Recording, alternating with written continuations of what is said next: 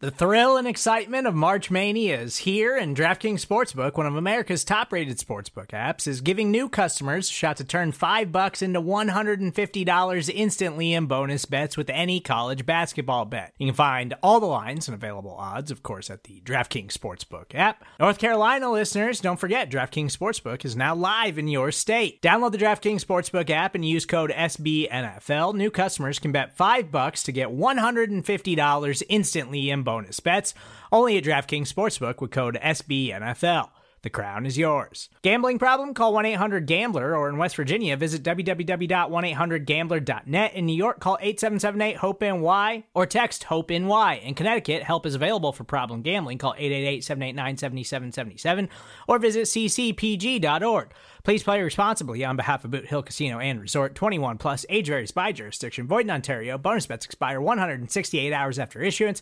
See dkng.com/bball for eligibility, deposit restrictions, terms, and responsible gaming resources. Hey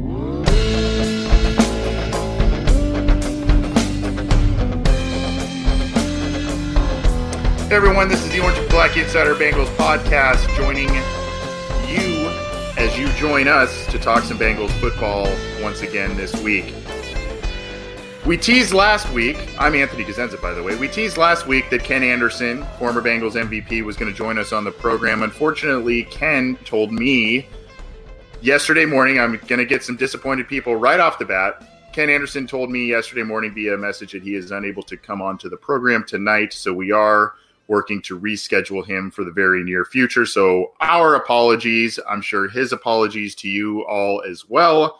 We're going to try and get him back onto the program in the very near future. We're working on that. He kind of had some other things pop up, making him unable to come onto the program. So unfortunately, I hate to start the program off on that note, but I wanted to let people know that unfortunately that's not going to be happening tonight. However, we do have a number of other things on tap for tonight, and a number of other discussion topics tonight.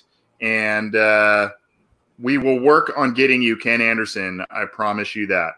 Joining me, as usual, John Sheeran. John, how you doing, buddy? Yeah, it's a shame. Ken Anderson passing on us means that he's not allowed to go into the Hall of Fame anymore. So I don't make the rules. We don't make the rules, but that's just how – no, I'm just kidding. It sucks that we're not going to be able to talk to him, but if you guys don't already know, our friends at D&H Sports, Daddy-O McDuke and Dr. Hoji the Electric Smoji had about a 15-minute interview with Ken Anderson already. The article of that interview is up on CincyJungle.com. So until we get Anderson on here for real, go ahead and check that out if you haven't already. So we've got a number of, and yes, go check out that interview. We've got a number of topics to talk about tonight. I don't know why, but it appears that our Facebook feed may not be working for some people. So maybe refresh that. We did change the kickoff time of the feed, so maybe that has something to do with it. So if you are happening to watch via Facebook and you're able to hear us but not see us, refresh the feed, and we'll hopefully get you joining us that way. But the Bengals have they're starting to kind of trickle into the facility. We saw Zach Taylor today get into the facility. There's some chatter from some of the players. Obviously, they've talked about what's been going on in the world within their own locker room. They've had, I guess, some discussions there. We'll talk about the Bengals kind of returning and some of the little news and notes surrounding some of the players as they begin to return to Paul Brown Stadium, and the coaches do as well. There's also been a few other news and notes that we'll get to, including some unfortunate news regarding another Bengals great. We would have loved to have talked to Ken Anderson about this specific player. We'll get to that in a second. And then John put up a very interesting article on CincyJungle.com. We will share that with you. A lot of data points and a lot of things in terms of setting expectations for Joe Burrow's possible performance as a rookie quarterback. So we'll get to that. And then, of course, we've got the 9 for 9 series as we get to the conclusion there. And which position group did we decide on this week, John? Well, I think we were going to go quarterback because we're going to talk about Burrow and Anderson. We can still go quarterback if you want. Let's do it. That's fine. This is completely a cappella, which is exactly where I thrive. So. Yeah. We're going to do quarterbacks. We had this teed up so nicely Ken Anderson coming on, and then the Joe Burrow article that you were going to talk about, and then go into quarterbacks. But unfortunately, we'll still get to some of that, and then we'll go to the 9 for 9. But again, our apologies about the Ken Anderson interview snafu there. We are going to work with him on getting him back on the program, so bear with us. We'll get him back on the program in the near future. I know he is very open to helping us out to come onto the program, so just a little bit of an unforeseen thing that came up last minute for him. If you follow us on Twitter at Bengals OBI, you would have seen earlier in the week when we did a promo tweet having him on, he retweeted it, so he was wanting to come on. It's just, I think something came up, and that's okay, but we'll get him back on.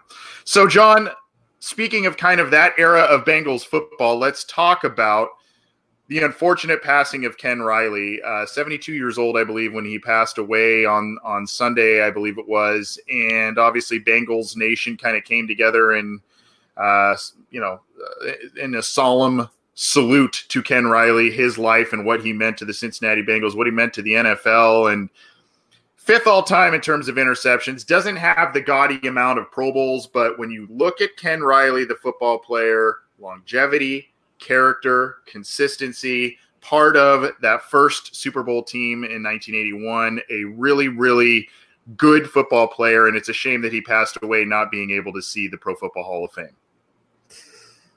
So I think nowadays interceptions are – it's the stat that most people look at when you talk about cornerback play and the effectiveness of that position, but it doesn't really tell you everything that you need to know.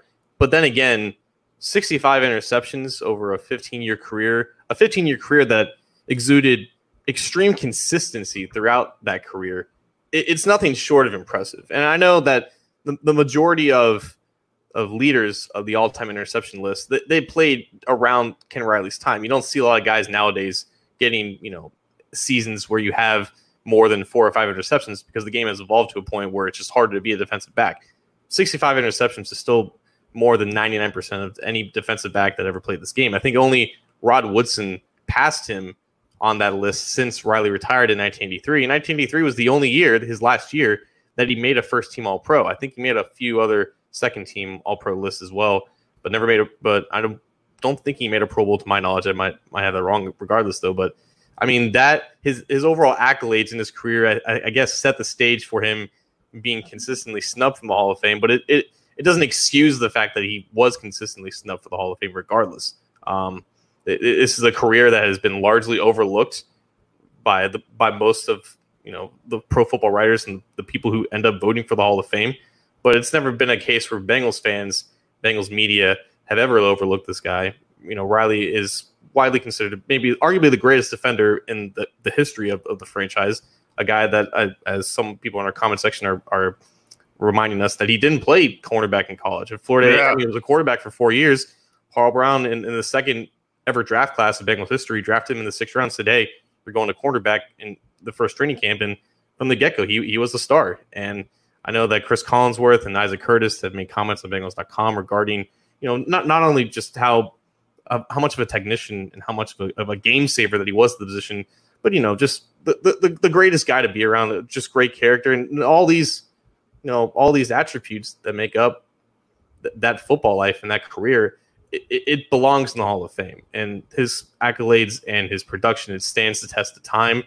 And it would be unfortunate that his death, bringing his name back to the attention, may get him into the Hall of Fame. But if that's what it takes, then I guess it's better than nothing.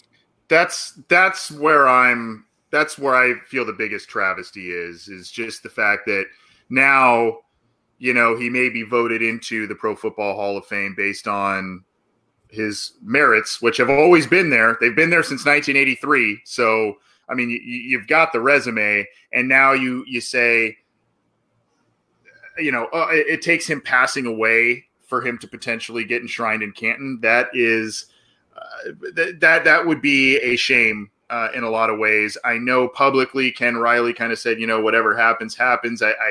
I guess I heard, I think it was maybe Willie Anderson or someone, I don't want to misquote anyone, but I think it was maybe Willie Anderson who had said something to the effect of, in private conversations, it ate at him a little bit. He felt he deserved it.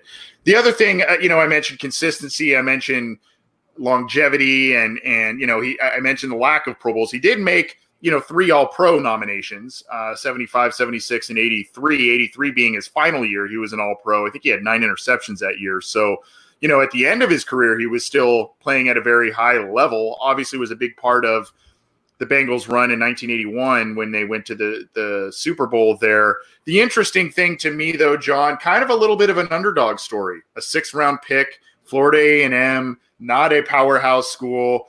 Obviously, skills. You mentioned he was kind of to play on what you just said about not even playing the position really beforehand, and now he comes in and he should be a Hall of Fame player. It's a shame that he has, in his lifetime, did not see that. But I think we, as Bengal fans and know the history of the team, can say, this guy deserves to be in. Unfortunately, it didn't happen in his lifetime, but hopefully it happens in the next handful of years here. So this brings up a whole nother topic, a topic that we have discussed ad nauseum on this program. How does the Riley's death could spur him to get more attention to get into the Hall of Fame, but it could also, as a result, spur the conversation of the Ring of Honor or a potential Ring of Honor type facility being brought up within the Bengals organization. I believe Paul Dehner Jr. of The Athletic wrote an article, I think this morning or yesterday of this week, saying that there are some talkings about possibly, creating some type of Ring of Honor type of either Hall of Fame or Ring of Honor, some type of thing that every other team in the NFL has, and there's no excuse as to why the Bengals don't have this. I know that Max Montoya, Willie Anderson tweeted out, the Steelers and the Ravens have team Hall of Fames, and that's an honor that he wishes that the Bengals have. Max Montoya was on DNA Sports a couple weeks ago. He was talking about how he spent the last 5 years as a Raider, and that's kind of that's their whole thing, honoring past players, and he wishes that the Bengals did something similar to that. It would be nice if, obviously Ken Riley would belong in said team Ring of Honor, but if the Pro Football Hall of Fame is not going to be the entity that honors the career of Ken Riley, how are the Bengals not the place to do that? I know he's inducted into the Black College Hall of Fame. He was inducted, I think, back in 2015, but the Bengals, they only have one Hall of Famer in the entire Hall of Fame. It's the lowest amount of any team that has a Hall of Famer in the Hall of Fame. If the team itself is not going to honor its past players, at least before they die, I don't know what else they expect to happen. Like, if they're not going to be the ones to honor their players while they're still living and breathing, and have them have the opportunity to look at their name and their legacy enshrined in their stadium or in the team facility, what do they expect the Hall of Fame voters to do? Like, do they expect them to just back them up there? Like, it's inexcusable how it hasn't happened yet. And just like with the Pro Football Hall of Fame, if this is what spurs that conversation into some actual action, then I'm all for it.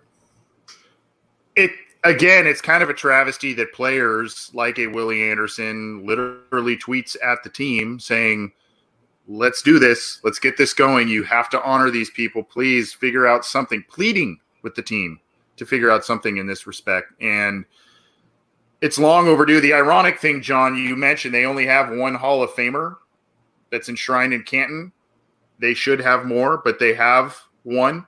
You would think that the team then would say, wow, we're not getting our due there. Let's do it here. Let's exactly. more than make up for it here. Let's honor as many players as we can.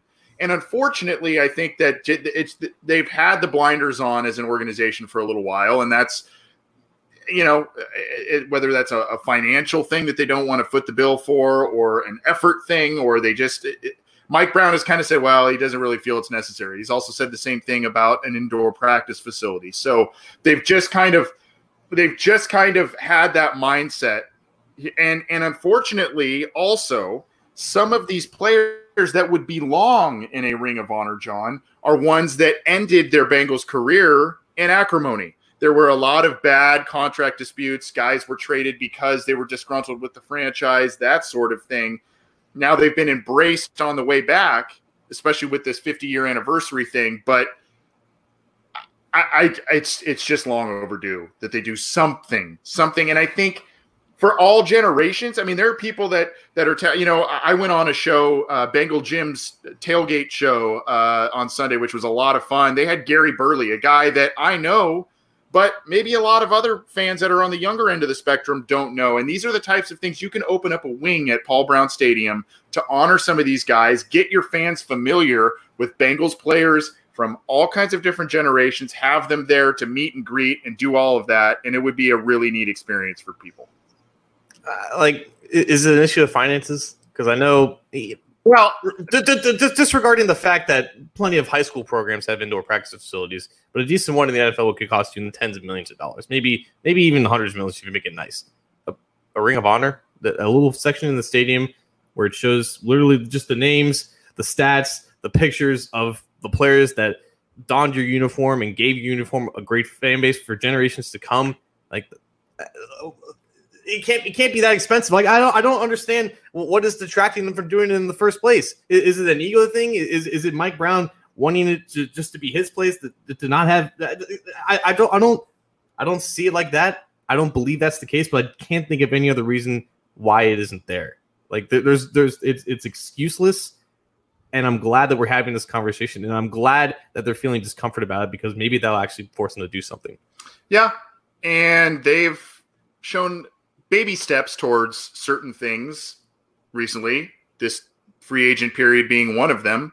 And, they don't like to admit it, but maybe some of the volume of fans and what they want has kind of pushed this team to do some of these things. And, maybe that's where something like this comes up. And, again, unfortunately, Ken Anderson, we would have loved to have asked him a little bit about this kind of situation. Obviously, his thoughts on Ken Riley, his former teammate. But, I think the players are being diplomatic and they're saying the right things and the things they should say. And they love the Bengals. They love the team. But I think they want to see them do certain things to honor them. And it's not just an ego thing, I think, for the players, John. I think it's also kind of like, hey, we want to embrace the fans too. We want fans to know about the team. We want fans to know about us. We want fans to, it's kind of a two-way street thing. It's not just an ego stroke, No, I was thinking it's more of an ego stroke of Mike Brown at this point. Yeah. I don't understand because I know that he doesn't have anything about him hanging up everywhere. The only thing that they have is just Sam Weiss and his quote outside of, I think, the Northwest entrance. And they just have faded metal banners of players that you just have to squint really hard and have 2010 vision to even contemplate what they actually are. It won't take much. We're not asking for anything. We're not asking for them to completely redesign the entirety of Paul Brown Stadium to fit this thing in there. There is space to do it. There is enough players to do it. There's enough support to do it. There's enough funds to do it. Just do the damn thing. Yep. And maybe it'll come.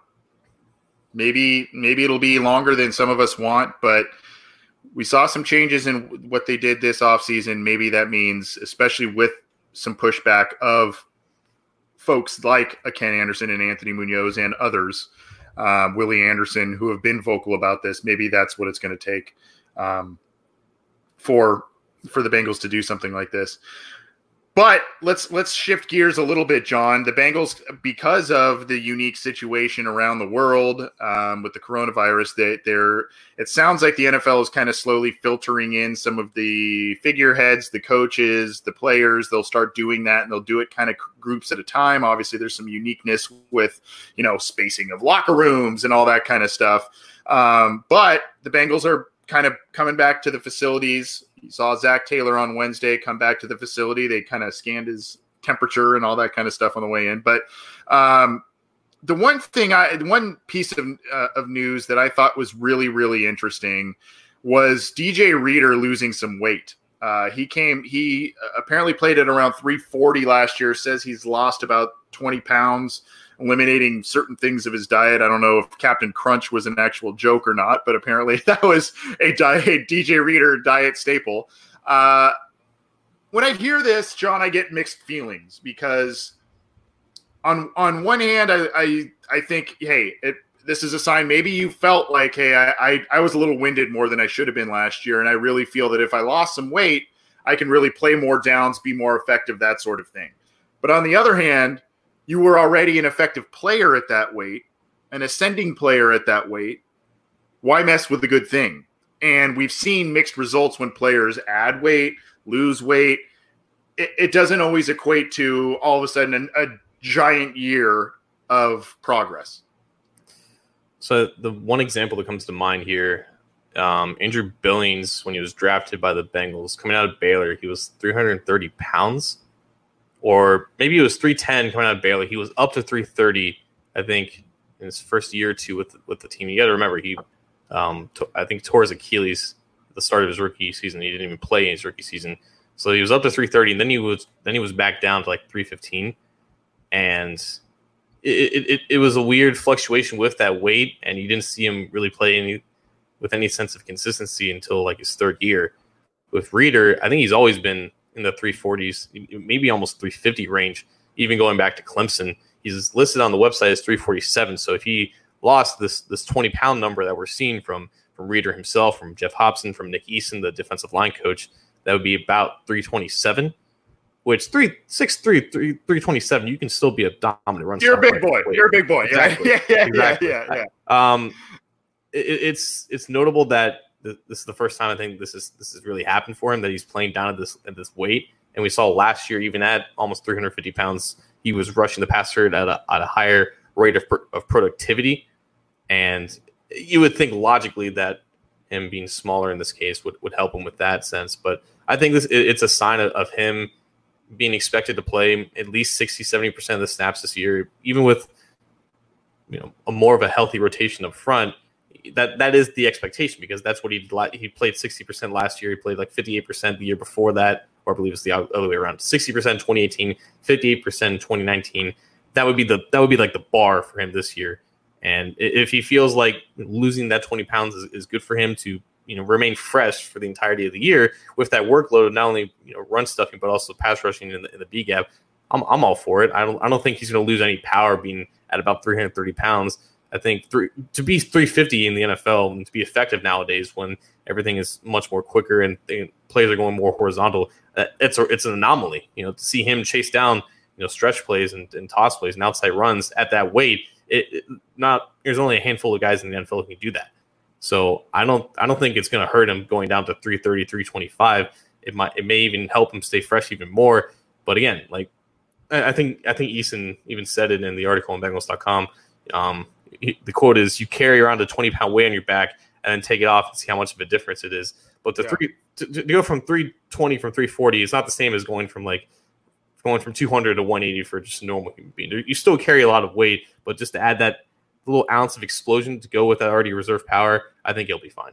Yeah, I remember some people that had gone. They told me, like in some of these weight loss things or personal trainers where they have them when they've lost some weight, they say, okay, now go pick up those 2 sandbags and walk around for a little bit. That's like an extra 10 pounds or 20 pounds. And the people, once they've lost that weight, they're like, oh my gosh, this is what I was carrying around, So that is an interesting analogy. I guess my thing with it, John, is we never saw DJ Reeder, the 300, at least not in this first year. We never really got to see him as a Bengals player at 340 pounds with this defense playing against the AFC North. We're now going to see a guy apparently who's going to be about 320, 325, like you said. And so that's where my curiosity goes. Okay, I think there should be more downs that he will play, which is good because he's an effective defensive player, as we all know. But I also kind of say, okay, Baltimore Ravens like to run the football, and you need the beef and the girth up front. Same with the Pittsburgh Steelers. The Cleveland Browns with Nick Chubb and company like to do it as well. I mean, I just hesitate a little bit because I've seen mixed results with this, But it's not just all downhill. Like you can still stop the run and hold your gap at 330 pounds compared to 350 pounds. You'll still be able to take on double teams. When you face the Ravens, it's not just about Mark Ingram hammering down your throat. It's also Lamar Jackson keeping some of those read options and going to the outside. You need athletes to stop these teams. Lateral movement's key too. Or creating more diverse schemes to run the ball. I think the Steelers and Browns are a little bit more traditional in that sense. But I mean, Nick Chubb is not a guy who just runs straight. He might be the most athletic running back in the entire NFL. James Conner is definitely not at that level, but he can definitely make you miss too. So you play the Browns and Ravens, 4 times a year. Those are teams that can go any direction when you run the ball, and you need guys who can not only be stout in the A gap, but also to chase down the backside on some of those outside runs. So to be 330, you're still DJ Reader. 8 times out of 10 is still the biggest guy on an NFL field when he lines up there for the Bengals. He's not the size that he used to be, but he can still remain the same effectiveness. And it's not. I don't think it's that big of a hindrance, even with this narrative and this aura of what the AFC North is nowadays. Right. So that's kind of some news and notes as early filtering in of people of the Bengals organization are coming in. We also talked a little bit about Ken Riley and the Ring of Honor for the Cincinnati Bengals as we begin to move on. We're going to hear from John in a article that he put out on Cincy Jungle. We will share that as we do that. Before we do and get there, as well as the 9 for 9 positional preview series to close up the show, I want to remind everybody to get the show how you can. You can get it on iTunes, Stitcher, Spotify, Google Play. You can get it on Megaphone, iHeartRadio. You can get it on YouTube and CincyJungle.com. Usually we're on our own YouTube channel live as well as Cincy Jungle's Facebook channel. I don't know why, but the video for the Facebook channel this week may not be working at the moment, so I don't know what's going on there. But please join us how you can. Subscribe to our channels and get notified when new material is out, as well as when we go live so you can join us live. Anthony, let's transition to quarterbacks here. Joe Burrow has been in the news lately for not only making a statement on Twitter regarding racial justice, but he also was one of the players that signed the Players Coalition letter to help pass a bill that will erase police immunity for a doctrine bill that was adopted in 1967.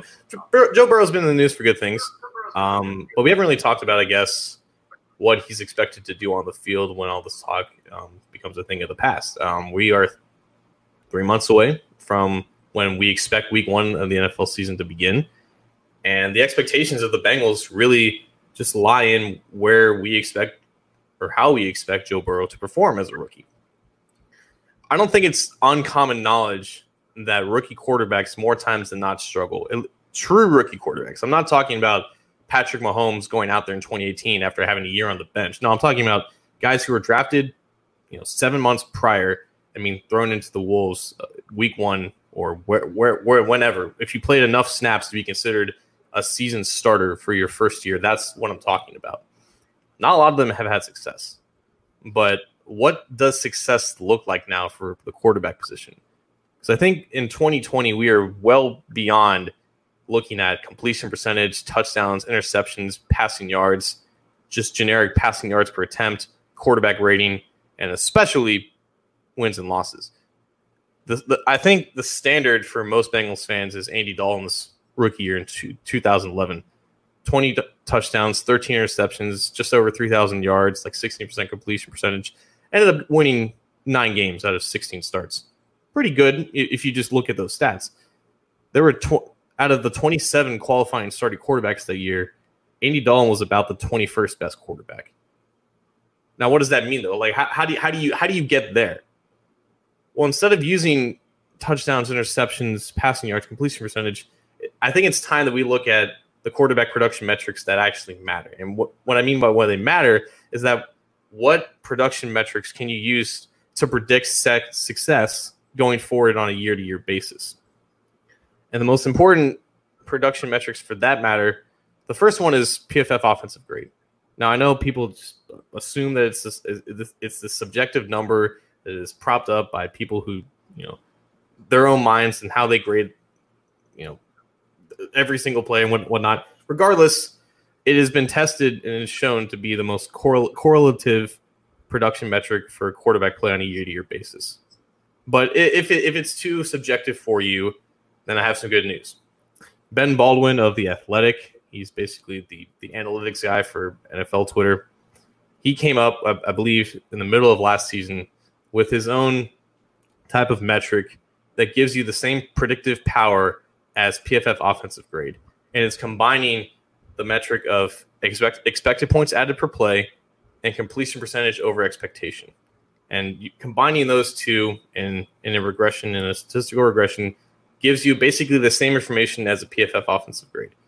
And that fascinates me because I think the more context that you have in these types of stats, the more, not only the more educated you are in terms of, how good or bad a quarterback is, but it's also meaningful in the sense of how legitimate a quarterback's success is.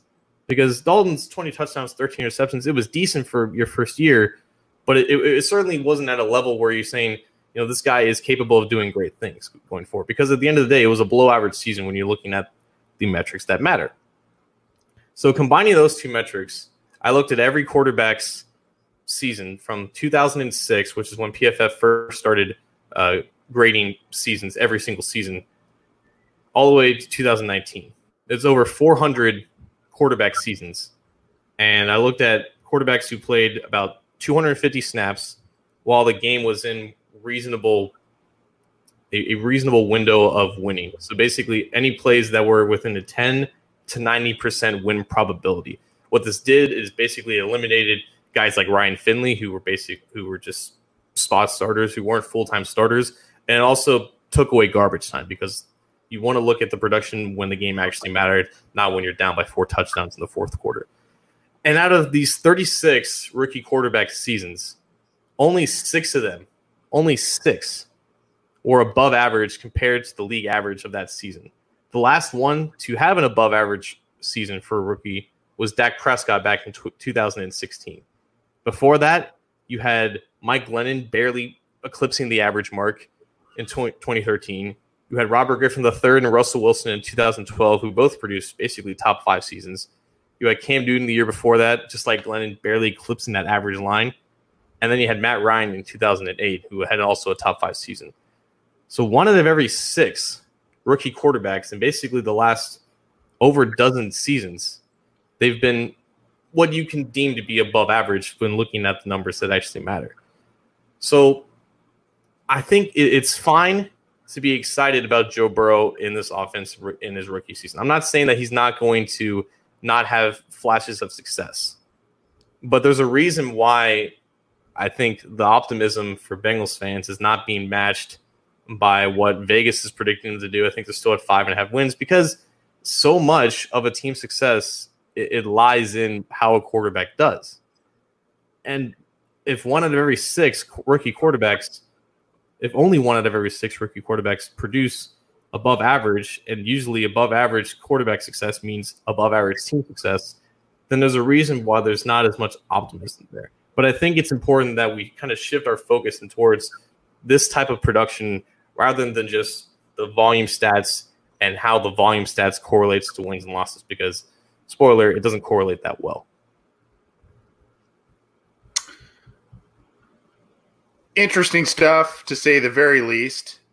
And you know what when I we have it up here, by the way, I mean, there's a lot here, but it's all really, really well researched and some good data there, John. You put a ton of work into that.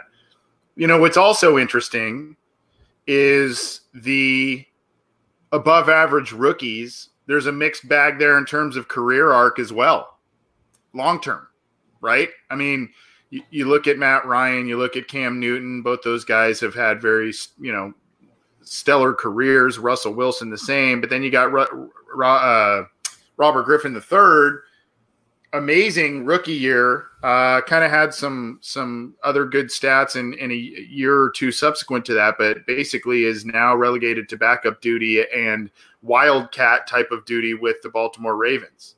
Mike Glennon, we know the deal there, and there's been some ups and downs with Dak Prescott. So kind of to your point in terms of maybe tempering expectations based on some of these metrics you have used for Joe Burrow's possible performance in 2020, even if he is one of these 1 out of every 6 guys, unfortunately, the long-term success, there are more long-term successful quarterbacks on that list than there are not of those 6 names there. But, there's a lot. There are a lot of factors at play. Right. And I know everybody just cares about wins and losses because ultimately that's what the teams care about. And I care about that too, because of the 6 quarterbacks who finished above average, 4 of them finished with winning records with the games that they started. Only 6 of the 30 other quarterbacks had a winning percentage above 500. So it's not like the quarterbacks that didn't finish well in the study. It's not like the most of them succeeded. Only 1 in 5 of them had a winning record. If the Bengals want to go to the playoffs, then they obviously need a winning record. And if they want to get a winning record, then they need probably an above average season from Joe Burrow. Like Dak Prescott had a fantastic rookie season. Russell Wilson, RG3, they had fantastic rookie seasons. Matt Ryan did well. It's kind of weird how like every 4 years we're seeing like a top 5 rookie quarterback. And I guess if you just want to look at like that, Burrow has a chance to maybe continue the trend. And then another thing is that people are looking at, okay, what is the context of the makeup of the team? Because obviously Burrow's situation, regardless of what people outside of Cincinnati think of it, his offense is more stacked than what most rookie quarterbacks get to work with. You have a receiving core that goes 5 deep with guys who you're comfortable starting. You have talented guys at running back, and you have at least promise on the offensive line. And I think that bodes well for Joe Burrow to continue that trend and to be an outlier in this sense. But it's the expectation compared to the hope. It's the disconnect that I think it needs a little bit of repairing. And I didn't go into the study hoping to just bash on people expecting Joe Burrow to succeed this season. I just wanted to see how rare it is and what the context behind that rarity looks like. And my expectations for Burrow have been tempered. They already were pretty minimal because that's just natural for rookie quarterbacks to go into. But there's a reason why a lot of rookie quarterbacks have not had a lot of success. And even in the last 3 years, like there's been plenty of quarterbacks that were drafted top 5 or top 3 even, and they just struggle. Most of them have talent. There's no disregarding that franchises still have hopes for those quarterbacks to end up succeeding. But I wanted to quantify how rare it is and what that production kind of looks like. And I think it does invoke a lot more context into what we can look at for quarterback play. Right. And I think what's the kind of all shucks joke that Peyton Manning tells everybody when he talks about, rookie quarterback, when he talks to rookie quarterbacks? I went 3-13 in my rookie season and I set the rookie record for interceptions in my rookie year. And he ended up being one of the best quarterbacks of all time. Not saying that Joe Burrow is or isn't the next Peyton Manning, but I think there are a lot of traits there that you'd like to think: leadership, reading a defense, accuracy, you'd like to think are similar to a Peyton Manning. And even if this season, which I don't think when we look at it and we did our schedule breakdown and everything, when we don't see another 2-14, 3-13 season on the horizon this year. Obviously Vegas doesn't either because they've set the bar at like 5.5 wins, like you said, John. But even if there is that sort of, high touchdown, high interception, not many wins in the rookie year, that also doesn't necessarily bode poorly for a guy like Joe Burrow as well. But you have to use some of these data points as indicators of where their career may go based on what they do in their rookie year. Right. And we have a comment from Gitlo Hude. The team has improved. If you just look at it being Burrow, then you will miss the magic of this year. I think the team has improved. I think we both can agree that the team has obviously improved around Joe Burrow. The fact of the matter is the value of every other player on this team doesn't come close to the value of Joe Burrow. That's the case for it's why in the MVP races it's all about quarterbacks. It's why in the Heisman Trophy races it's mostly about quarterbacks. That's just the nature of the position. That's just the nature of what the data tells us. There's no player or groups of players that come close to being as valuable as the quarterback. So if the quarterback doesn't succeed, it's very hard for the team to succeed as well. And then again, this is why I referenced Dalton's rookie season in the article. They went 9-7 with a below average quarterback by all intents and purposes. That team had a lot of close games that ended up bouncing into their favor. But there's a reason why when they went to the playoffs, no one really had any expectation of them succeeding at any type of level. They got blown out by the Texans at home, rightfully so, because the Texans were a better team and Dalton just wasn't ready for that. And he ended up just never being ready for that. And I think we could have realized that after we saw the next couple seasons of his progress the way that it did. But I think that this production tells us a lot about how to expect production going forward. And what Burrow does this year shouldn't be an indicator of what his future success will look like going forward. Because like we know, rookie quarterback production is not indicative of what the rest of his career will look like. And it's a lot of why I think the national media and just writers in general are not as high on the Bengals as most Bengals fans are right now.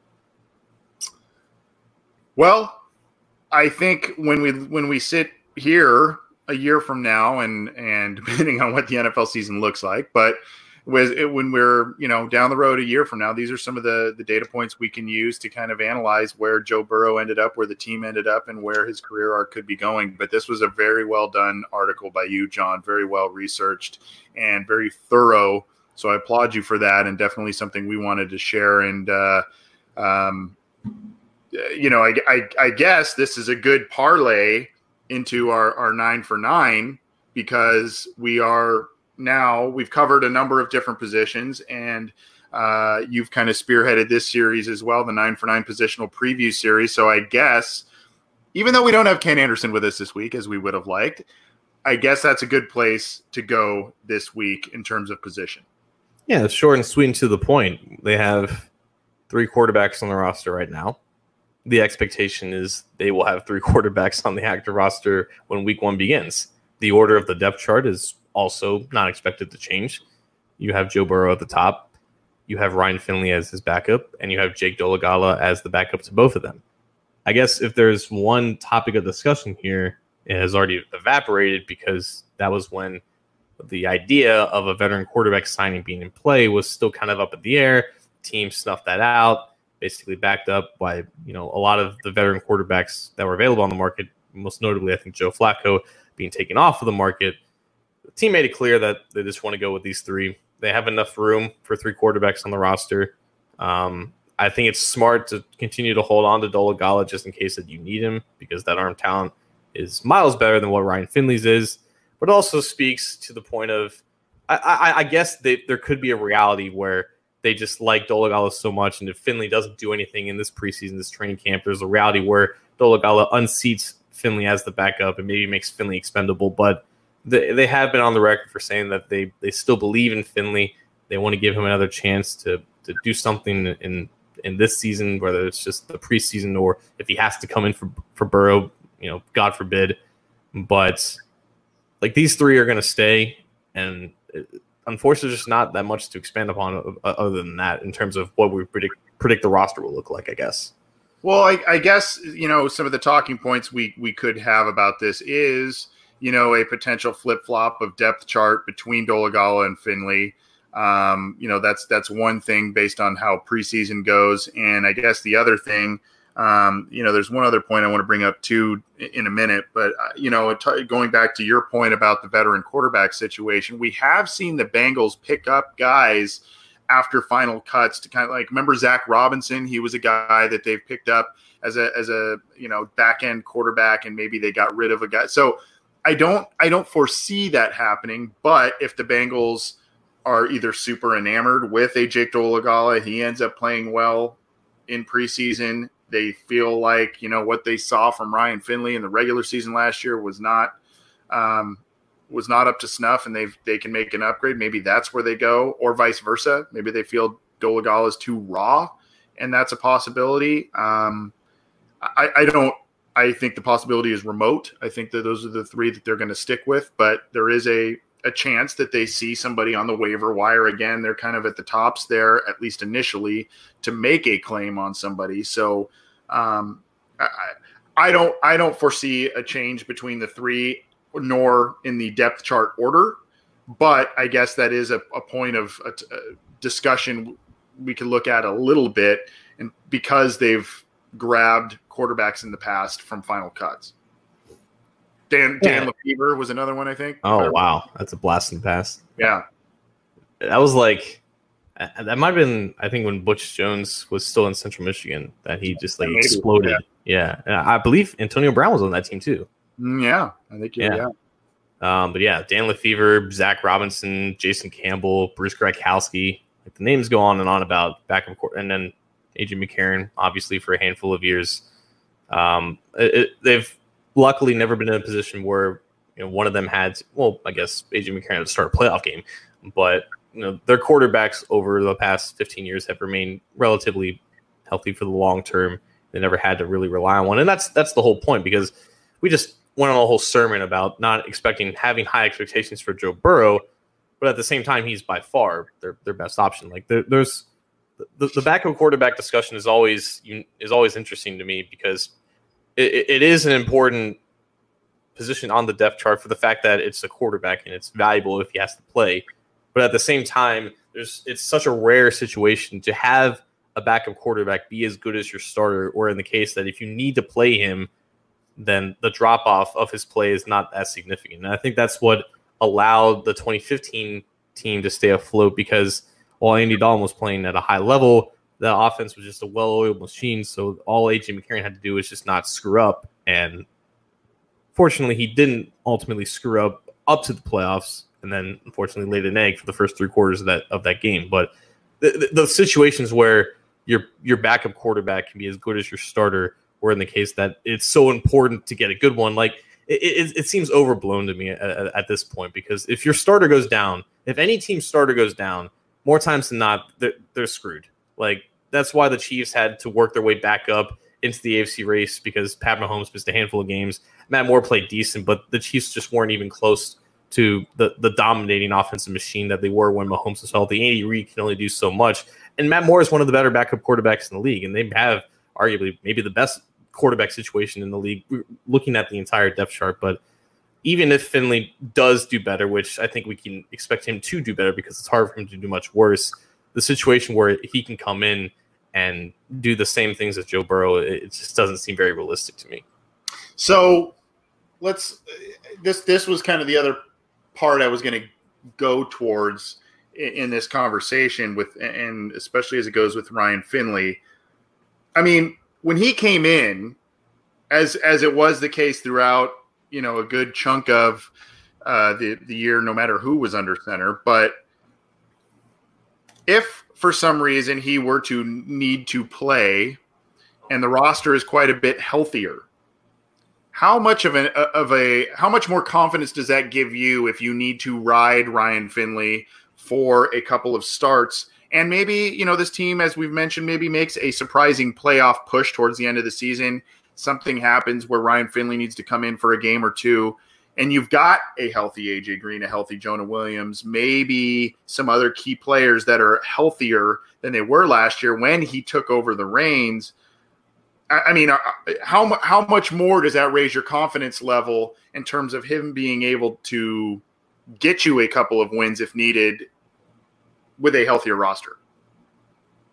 I guess it would only raise it, but I know what Ryan Finley was last year. I know who he was as a prospect, and just him in a vacuum on his own doesn't give you a lot of confidence at all. If I had to compare him to any quarterback that the Bengals might face, pretty much 99% of the time I'm taking the other quarterback. And that's just how games go. That's how games are won and lost, who has the better quarterback. It doesn't matter how many yards Joe Mixon can run. If the other team can score at will with a better quarterback, then you're toast. If you don't have a quarterback that can keep up, you're toast. So the whole offense can be healthy. The offensive line can be as good as we think it is. The defense can be as improved as it is. If Ryan Finley doesn't play like a decent quarterback, and he just hasn't up to this point, then the Bengals have no hope to compete on a regular basis if he's the guy. But having the entire team healthy, or at least having most of the team healthy, even just at a point where it's more healthier than last year when he had to come in, that would only alleviate my concerns about it, because the margin of error is just lower, and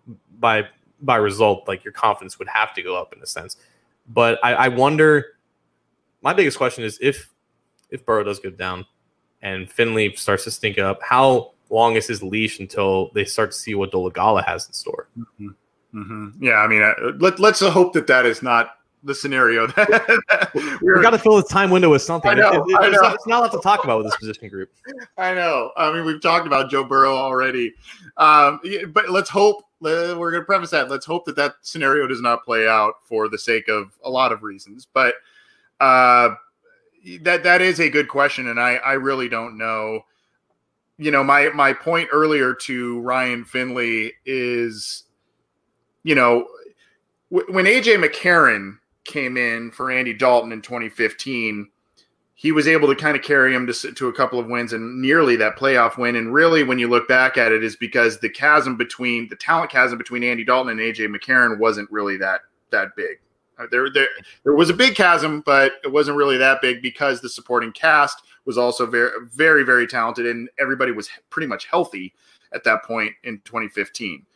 Now you look at it, the talent chasm appears to be quite big between Joe Burrow and Ryan Finley, your presumed backup quarterback. And I guess where I was going is, within the amassed talent potentially staying intact, if there were a scenario there, I would think there's maybe a little bit of a confidence level akin to when McCarron came in, but maybe not as much based on what we saw last year. But, your leash question is also an interesting one. Dolegala really showed a lot in preseason that you liked, and he showed off that cannon. He's got the size, and he can move. He can move a bit for his size. So I think at that point, if there is some situation where Joe Burrow can't play, you've got Ryan Finley in there, and either you need to win games, the season is lost, something like that, and Ryan Finley is not playing well, then I think you say, what the hell, let's put in Dolegala and just, ride that out, I would think.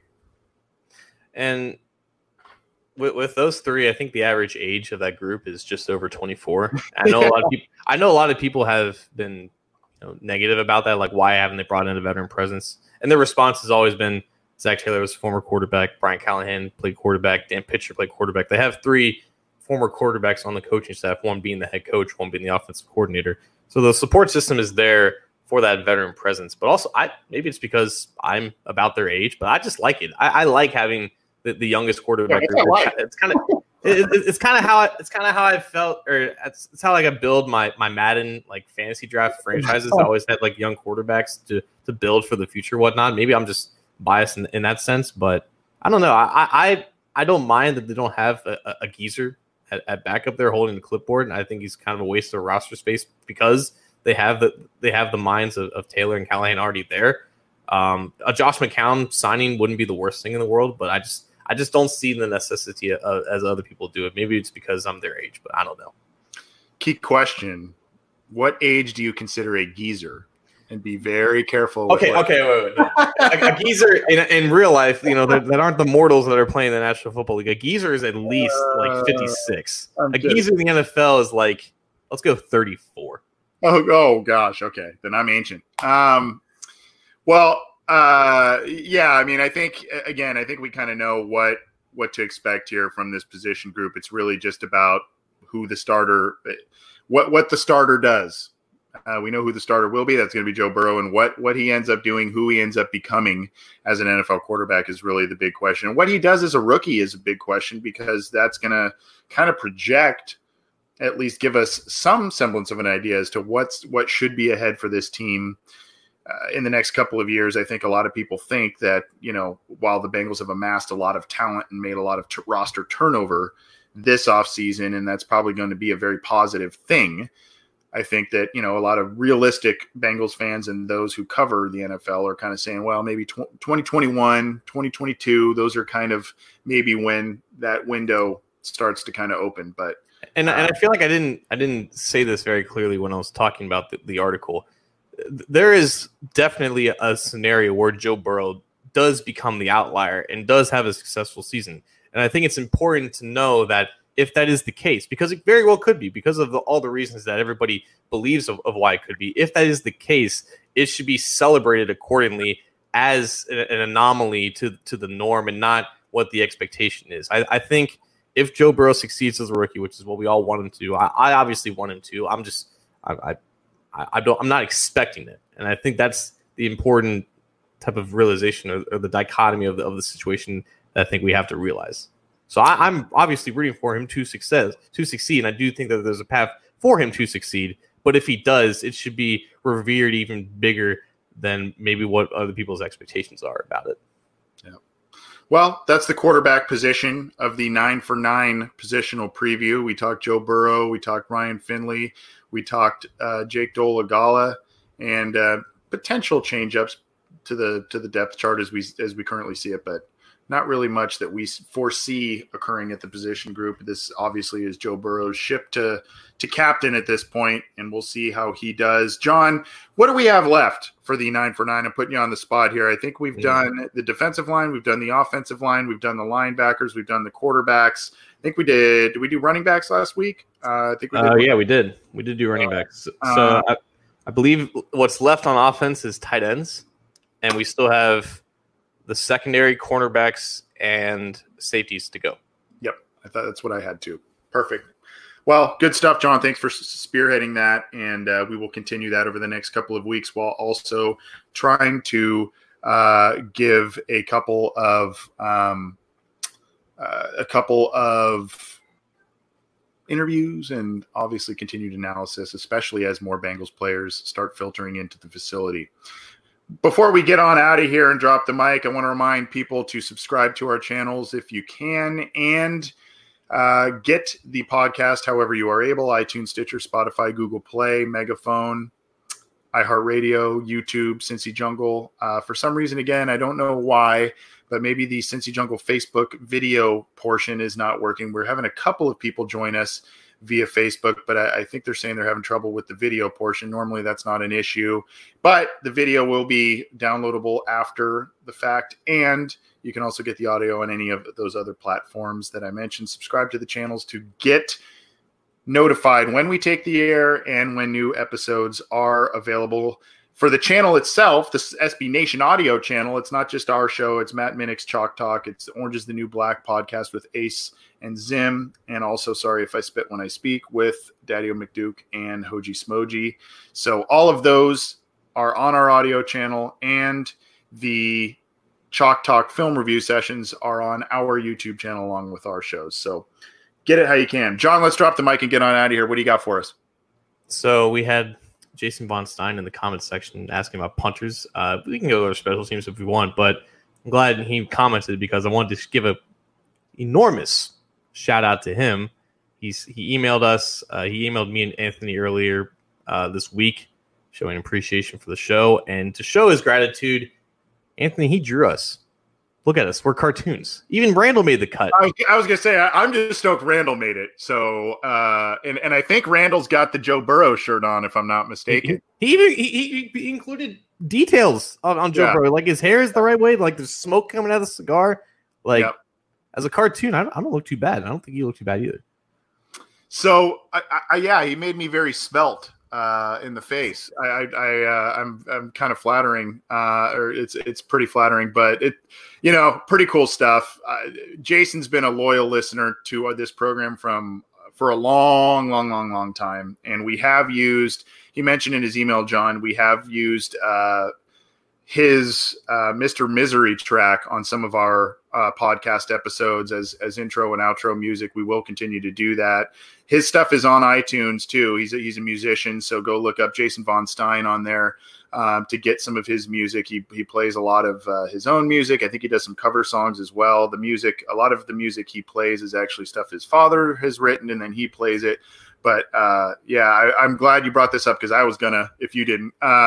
So very cool stuff from Jason Von Stein, and we appreciate you, Jason, and all of you who tune in regularly to the program, or if you're new to it, what have you. We appreciate that. So there's us. I mean, I think he's even gave me the blue eyes. So I think it's pretty detailed. Our jawlines have never looked better. I know. Specifically, mine have never looked better. Chisel. I love it. So good stuff, Jason. Thank you for doing that. Was that it for you, John? That was my drop of the mic. Yes. Okay. I love it.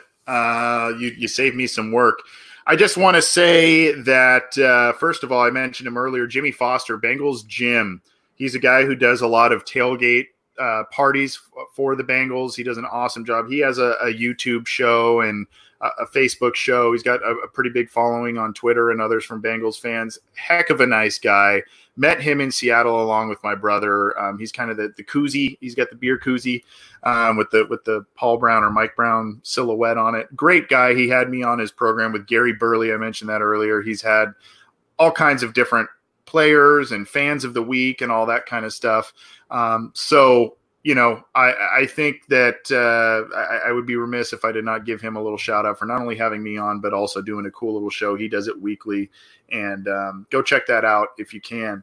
The other thing I want to bring up, and, I don't want to belabor the point a little bit, but, we had a couple of people based on what was discussed last week on our show saying they wanted to unsubscribe to our program, and that's okay. But it did, oddly enough, I did see something on Twitter about for some reason, a Bengals tweet resurfaced about Joe Mixon, when the Bengals made the announcement of Joe Mixon, and how people were so quick to write off the team and they were ready to sell their season tickets, and they're no longer a fan. And it got me to thinking about how many people, and I could pull up the tweet, but I'm not gonna, because I'm not gonna put people on blast like that. But I am curious to know how many of those people are now in Joe Mixon's corner, how many are now in the Bengals corner, and all of that.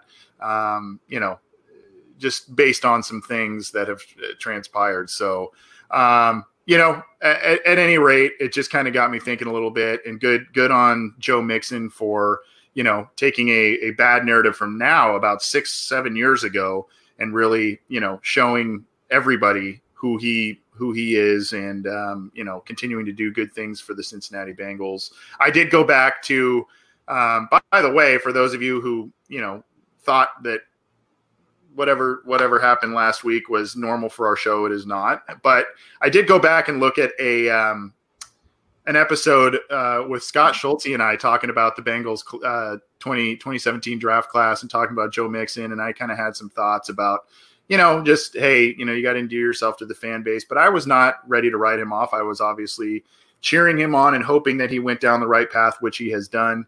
Gave the Bengals a good grade, oddly enough. So, but I just thought it was funny that, the so-called cancel culture, if you will, it made me, as that tweet came back on the timeline, I wondered how many people now are, hey, this guy's got to sign a contract extension. This guy's the most important guy on offense, well, aside from Joe Burrow, you know what I mean? Just kind of made me chuckle a little bit. It's been a long 4 years with him, and I think only 3 years. Wow. Yeah. That's how long it's been long for him to work behind the offensive line. But, I think it's important to recognize that he's done the right steps to get to the point where he is at now. And, as long as you continue to do the right things, people will start to come around, and better late than never. So good for him. Yep. So, John, thank you. You carried this. Are your shoulders sore from carrying this episode on your back, man? I mean, you did all the heavy lifting. That's why I skip shoulder day at the gym now. So, well, thank you for your work, man. And to the listeners, I'm sorry if we disappointed you about Ken Anderson not coming on. We were disappointed, but he's got a life. He's got stuff to do. We understand. We're going to try and reschedule him and get him on the show in the very near future. He's got some stuff coming up for his Ken Anderson Alliance, his nonprofit foundation that he runs.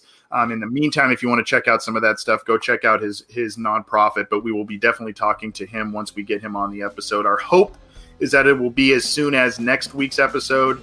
We will see. I don't want to promise anything, but we've been talking with him, and this was kind of a last-minute thing. So, but we're excited to have him on. We apologize that there was a little bit of a mix-up on today's topics on that front, but we appreciate you all tuning in. We appreciate you downloading, subscribing, and we will see you next time. John, have a good week, buddy. See you, man.